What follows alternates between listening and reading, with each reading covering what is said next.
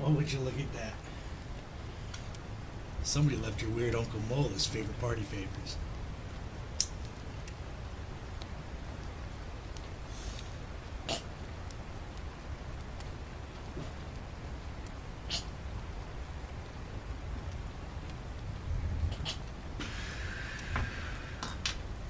Oh, another party favorite. Ah, Uncle Mole sure does love his coffee. Well, today, children, Uncle Mole's gonna read you a story. And because it's our Frighttober season, it's gonna be a spooky one. Yeah. So I hope you like it. Just sit back, grab a doobie, grab a cup of coffee. This is The Monkey's Paw by W. W. Jacobs. Without, the night was cold and wet. But in the small parlor of Laburnum Villa, the blinds were drawn and the fire burned brightly. Father and son were at chess. The former, who possessed ideas about the game involving radical changes, putting his king into such sharp and unnecessary perils that it even provoked comment from the white-haired old lady knitting placidly by the fire. "Hark at the wind," said Mr. White, who, having seen a fatal mistake after it was too late, was amiably desirous of preventing his son from seeing it. "I'm listening," said the latter, grimly surveying the board as he stretched out his hand. "Check." "I should hardly think that he'd come tonight," said his father, with his hand poised over the board. "Mate," replied the son. "That's the worst of living so far out," bawled Mr. White, with sudden and unlooked for violence. "Of all the beastly, slushy, out-of-the-way places to live in, this is the worst. Pathways a bog, and the roads a torrent. I don't know what people are thinking about. I suppose because only 2 houses in the road are let, they think it doesn't matter." "Never mind, dear," said his wife soothingly. "Perhaps you'll win the next one." Mr. White looked up sharply, just in time to intercept a knowing glance between mother and son. The words died away on his lips, and he had a guilty grin in his thin gray beard. "There he is," said Herbert White, as the gate banged loudly, and heavy footsteps came toward the door. The old man rose with hospitable haste. Opening the door was heard condoling with a new arrival. The new arrival also condoled with him, so that Miss White said, "Tut, tut," and coughed gently as her husband entered the room, followed by a tall, burly man, beady of eye and rubicund of visage. "Sergeant Major Morris," he said, introducing him. The sergeant major shook hands, taking the preferred seat by the fire, watched contentedly while his host got out whiskey and tumblers and stood a small copper kettle on the fire. At the third glass, his eyes got brighter, and he began to talk. The little family circle regarding with eager interest this visitor from distant parts, as he squared his broad shoulders in the chair and spoke of some wild scenes and doughty deeds, of wars and plagues and strange peoples. 21 years of it," said Mr. White, nodding at his wife and son. "When he went away, he was a slip of a youth in the warehouse. Now look at him." "He don't look to have taken much harm," said Miss White politely. "I'd like to go to India myself," said the old man. "Just to look around a bit, you know." "Better where you are," said the sergeant major, shaking his head. He put down the empty glass and, sighing softly, shook it again. "I should like to see those old temples and fakirs and jugglers," said the old man. "What was that you started telling me the other day about a monkey's paw or something, Morris?" "Nothing, said the soldier hastily. "Leastways, nothing worth hearing." "Monkey's paw," said Mrs. White curiously. "Well, it's just a bit of what you might call magic, perhaps," said the sergeant major offhandedly. His 3 listeners leaned forward eagerly. The visitor absent-mindedly put his empty glass to his lips and then set it down again. His host filled it for him. "To look at," said the sergeant major, fumbling in his pocket, "it's just an ordinary little paw. Dried to a mummy." He took something out of his pocket and proffered it. Miss White drew back with a grimace, but her son, taking it, examined it curiously.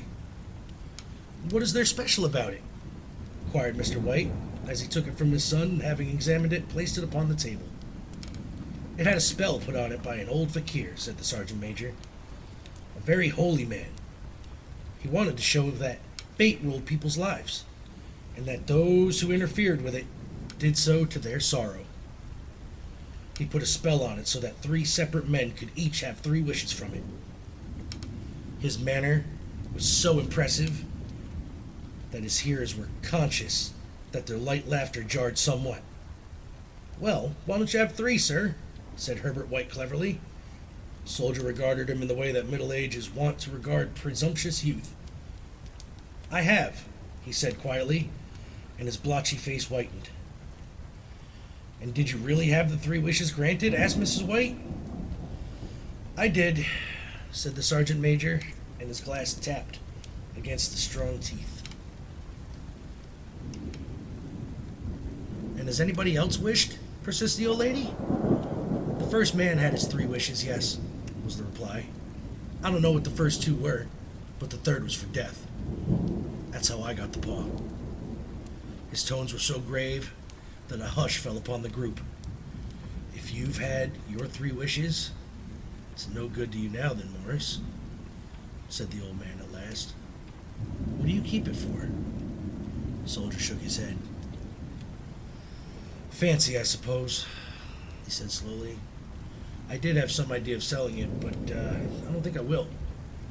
It's caused enough mischief already. Besides, people won't buy. They think it's a fairy tale. Some of them, and those who do think anything of it, want to try it first and pay me afterward. If you could have another 3 wishes," said the old man, eyeing him keenly, "would you have them?" "I don't know," said the other. "I don't know." He took the paw, dangling it between his forefinger and thumb, suddenly threw it upon the fire. White, with a slight cry, stooped down and snatched it off. "Better let it burn," said the soldier solemnly. "If you don't want it, Morris," said the other, "give it to me."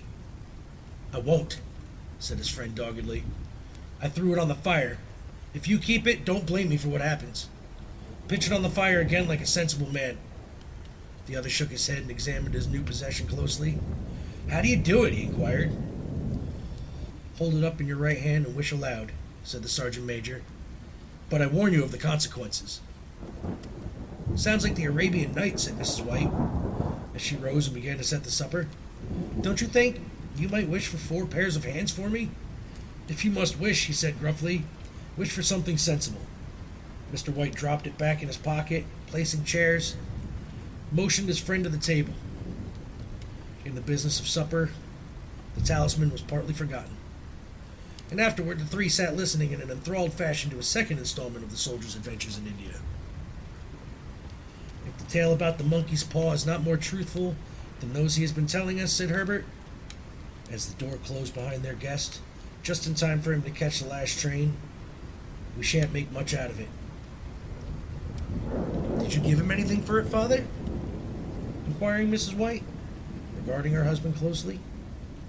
"A trifle," said he, coloring slightly.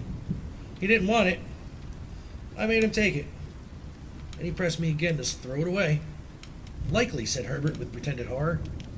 "Why, we're going to be rich, and famous, and happy. Wish to be an emperor, father, to begin with. Then, you can't be henpecked." He darted around the table, pursued by the maligned Miss White, armed with an antimacassar. Mr. White took the paw from his pocket, eyed it dubiously. "I don't know what to wish for, and that's a fact," he said slowly. "It seems to me I've got all I want." "If you only cleared the house, you'd be quite happy, wouldn't you?" said Herbert, with his hand on his shoulder. "Well, wish for 200 pounds then. That'll just do it." His father, smiling shamefacedly at his own credulity, held up the talisman as his son, with a solemn face, somewhat marred by a wink at his mother, sat down at the piano and struck a few impressive chords. "I wish for 200 pounds, said the old man distinctly. Fine crash from the piano greeted the words, interrupted by a shuddering cry from the old man. His wife and son ran toward him. "It moved!" he cried, with a glance of disgust at the object as it lay on the floor. As I wished, it twisted in my hand like a snake.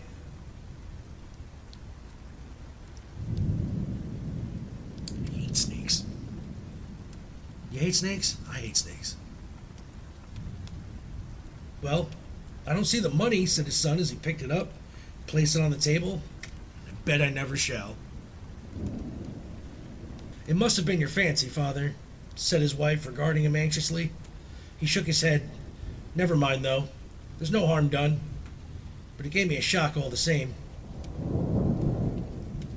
They sat down at the fire again, while the two men finished their pipes. Outside, the wind was higher than ever, and the old man started nervously at the sound of a door banging upstairs. A silence unusual and depressing settled upon all three, which lasted until the old couple rose to retire for the night. It's getting spooky, kids. What do you think? Have some coffee. Ooh! It's not just coffee. Oh. How to put hair on your chest.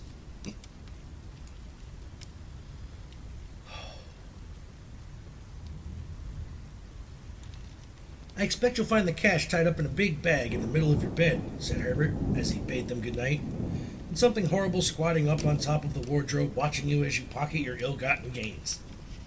He sat alone in the darkness, gazing at the dying fire, and seeing faces in it. The last face was so horrible and so simian that he gazed at it in amazement. It got so vivid that with a little uneasy laugh, he felt on the table for a glass containing a little water to throw over it. His hand grasped the monkey's paw, and with a little shiver he wiped his hand on his coat and went to bed.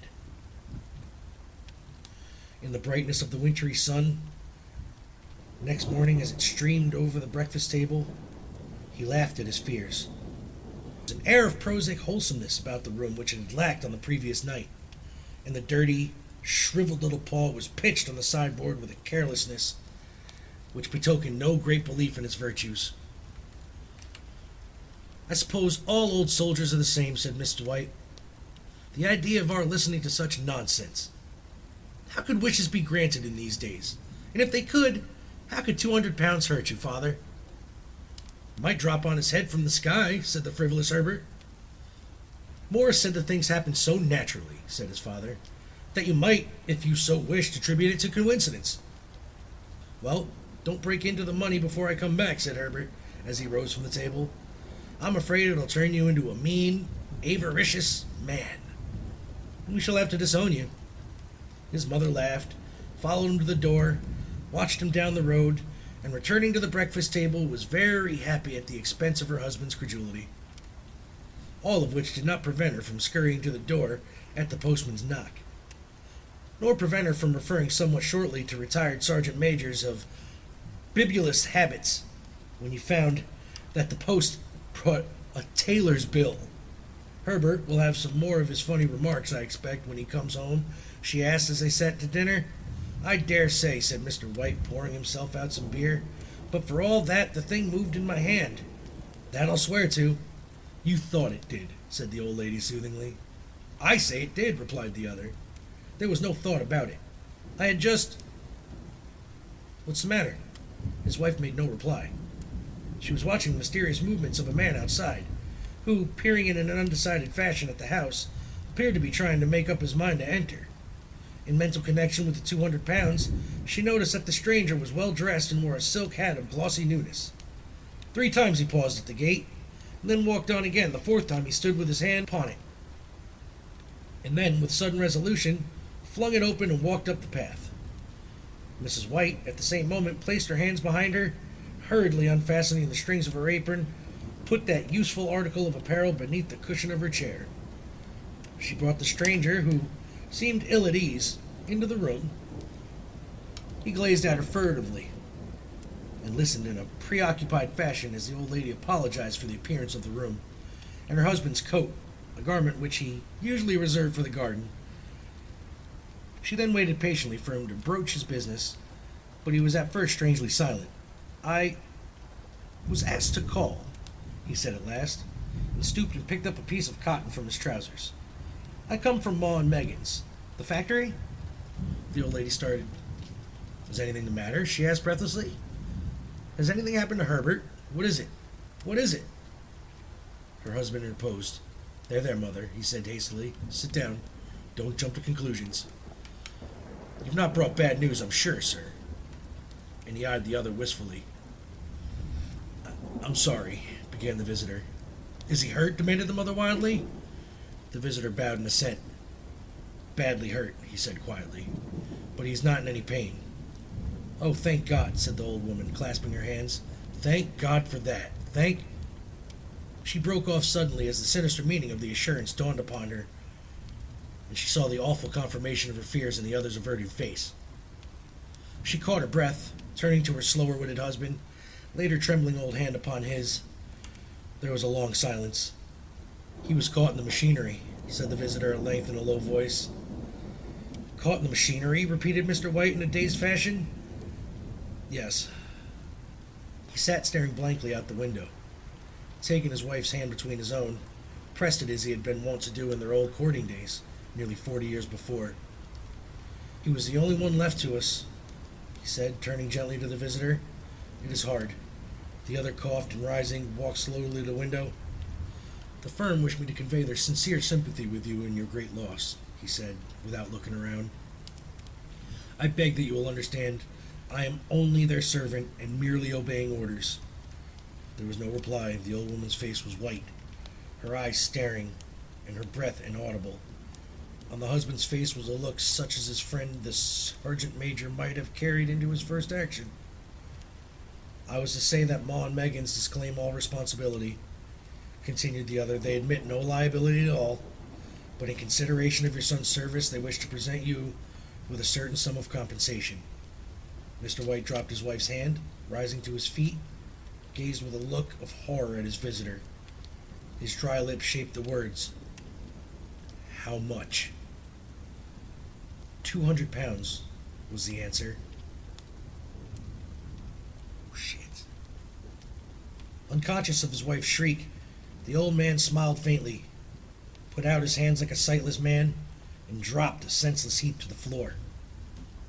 In the huge new cemetery, some 2 miles distant, the old people buried their dead and came back to a house steeped in shadow and silence. It was all over so quickly that at first they could hardly realize it, and remained in a state of expectation as though something else to happen, something else which was to lighten this load, too heavy for old hearts to bear. But the days passed, and expectation gave place to resignation. The hopeless resignation of the old, sometimes miscalled apathy.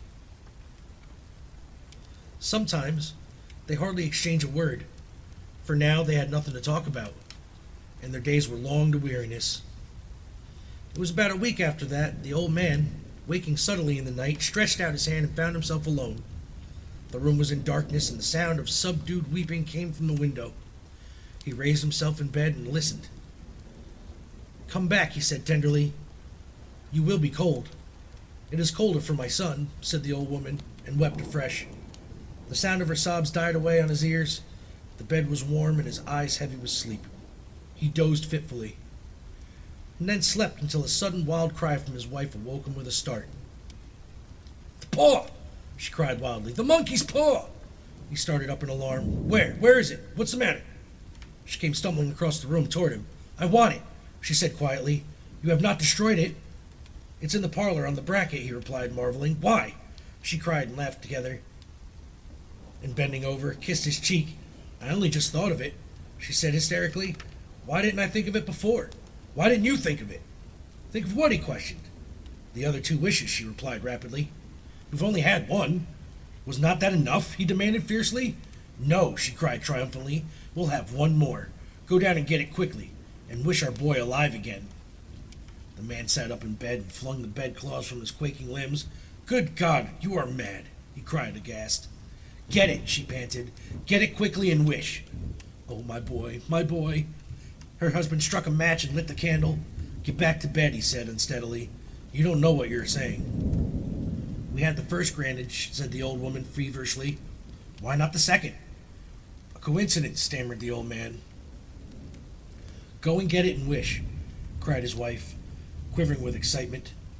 The old man turned and regarded her, and his voice shook. He has been dead 10 days. And besides,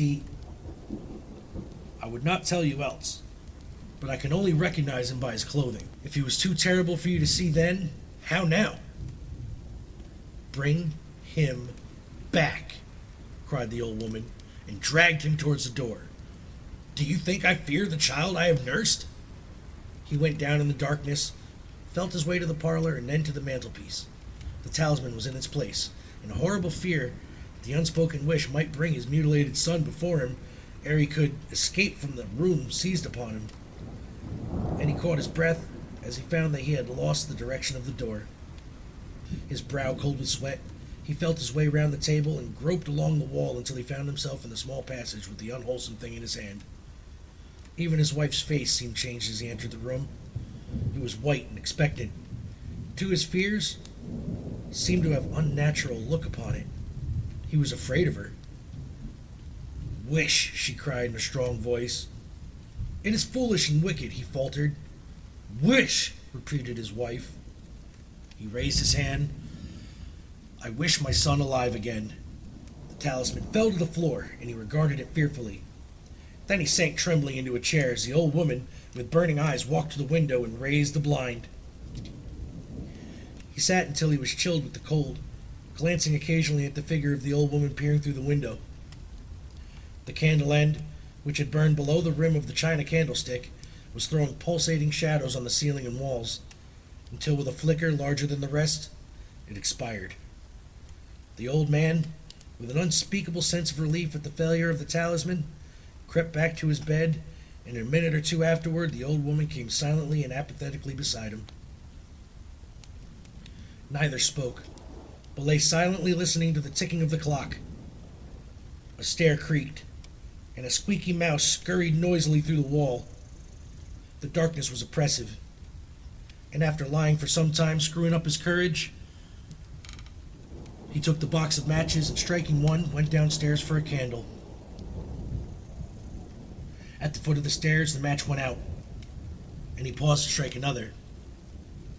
And at the same moment, a knock, so quiet and stealthily as to be scarcely audible, sounded on the front door. The matches fell from his hand and spilled in the passage. He stood motionless, his breath suspended, until the knock was repeated. Then he turned and fled swiftly back to his room, and closed the door behind him. A third knock sounded through the house. What's that? Cried the old woman, starting up. A rat, said the old man in shaking tones. A rat. It passed me in the stairs. His wife sat up in the bed listening. A loud knock resounded through the house. It's Herbert, she screamed. It's Herbert! She ran to the door, but her husband was before her, and catching her by the arm, held her tightly. What are you going to do? He whispered hoarsely. It's my boy, it's Herbert, she cried, struggling mechanically. I forgot it was 2 miles away. What are you holding me for? Let's go. I must open the door. For God's sake, don't let it in, cried the old man, trembling. You're afraid of your own son? She cried, struggling. Let me go. I'm coming, Herbert, I'm coming. There was another knock, and another. The old woman, with a sudden wrench, broke free and ran from the room. Her husband followed to the landing, and called her appealingly as she hurried downstairs. He heard the chain rattle back, and the bottom bolt drawn slowly and stiffly from the socket. Then the old woman's voice, strained and panting. The bolt, she cried loudly. Come down, I can't reach it. But her husband was on his hands and knees, groping wildly on the floor in search of the paw, if he could only find it before the thing outside got in. A perfect fusillade of knocks reverberated through the house, and he heard the scraping of a chair as his wife put down in the passage against the door. He heard the creaking of the bolt as it came slowly back, and at the same moment he found the monkey's paw and frantically breathed his third and last wish. The knocking ceased suddenly, although the echoes of it were still in the house. He heard the chair drawn back and the door opened. A cold wind rushed up the staircase, and a long, loud wail of disappointment and misery from his wife gave him courage to run down to her side, and then to the gate beyond. The street lamp flickering opposite shone on a quiet and deserted road.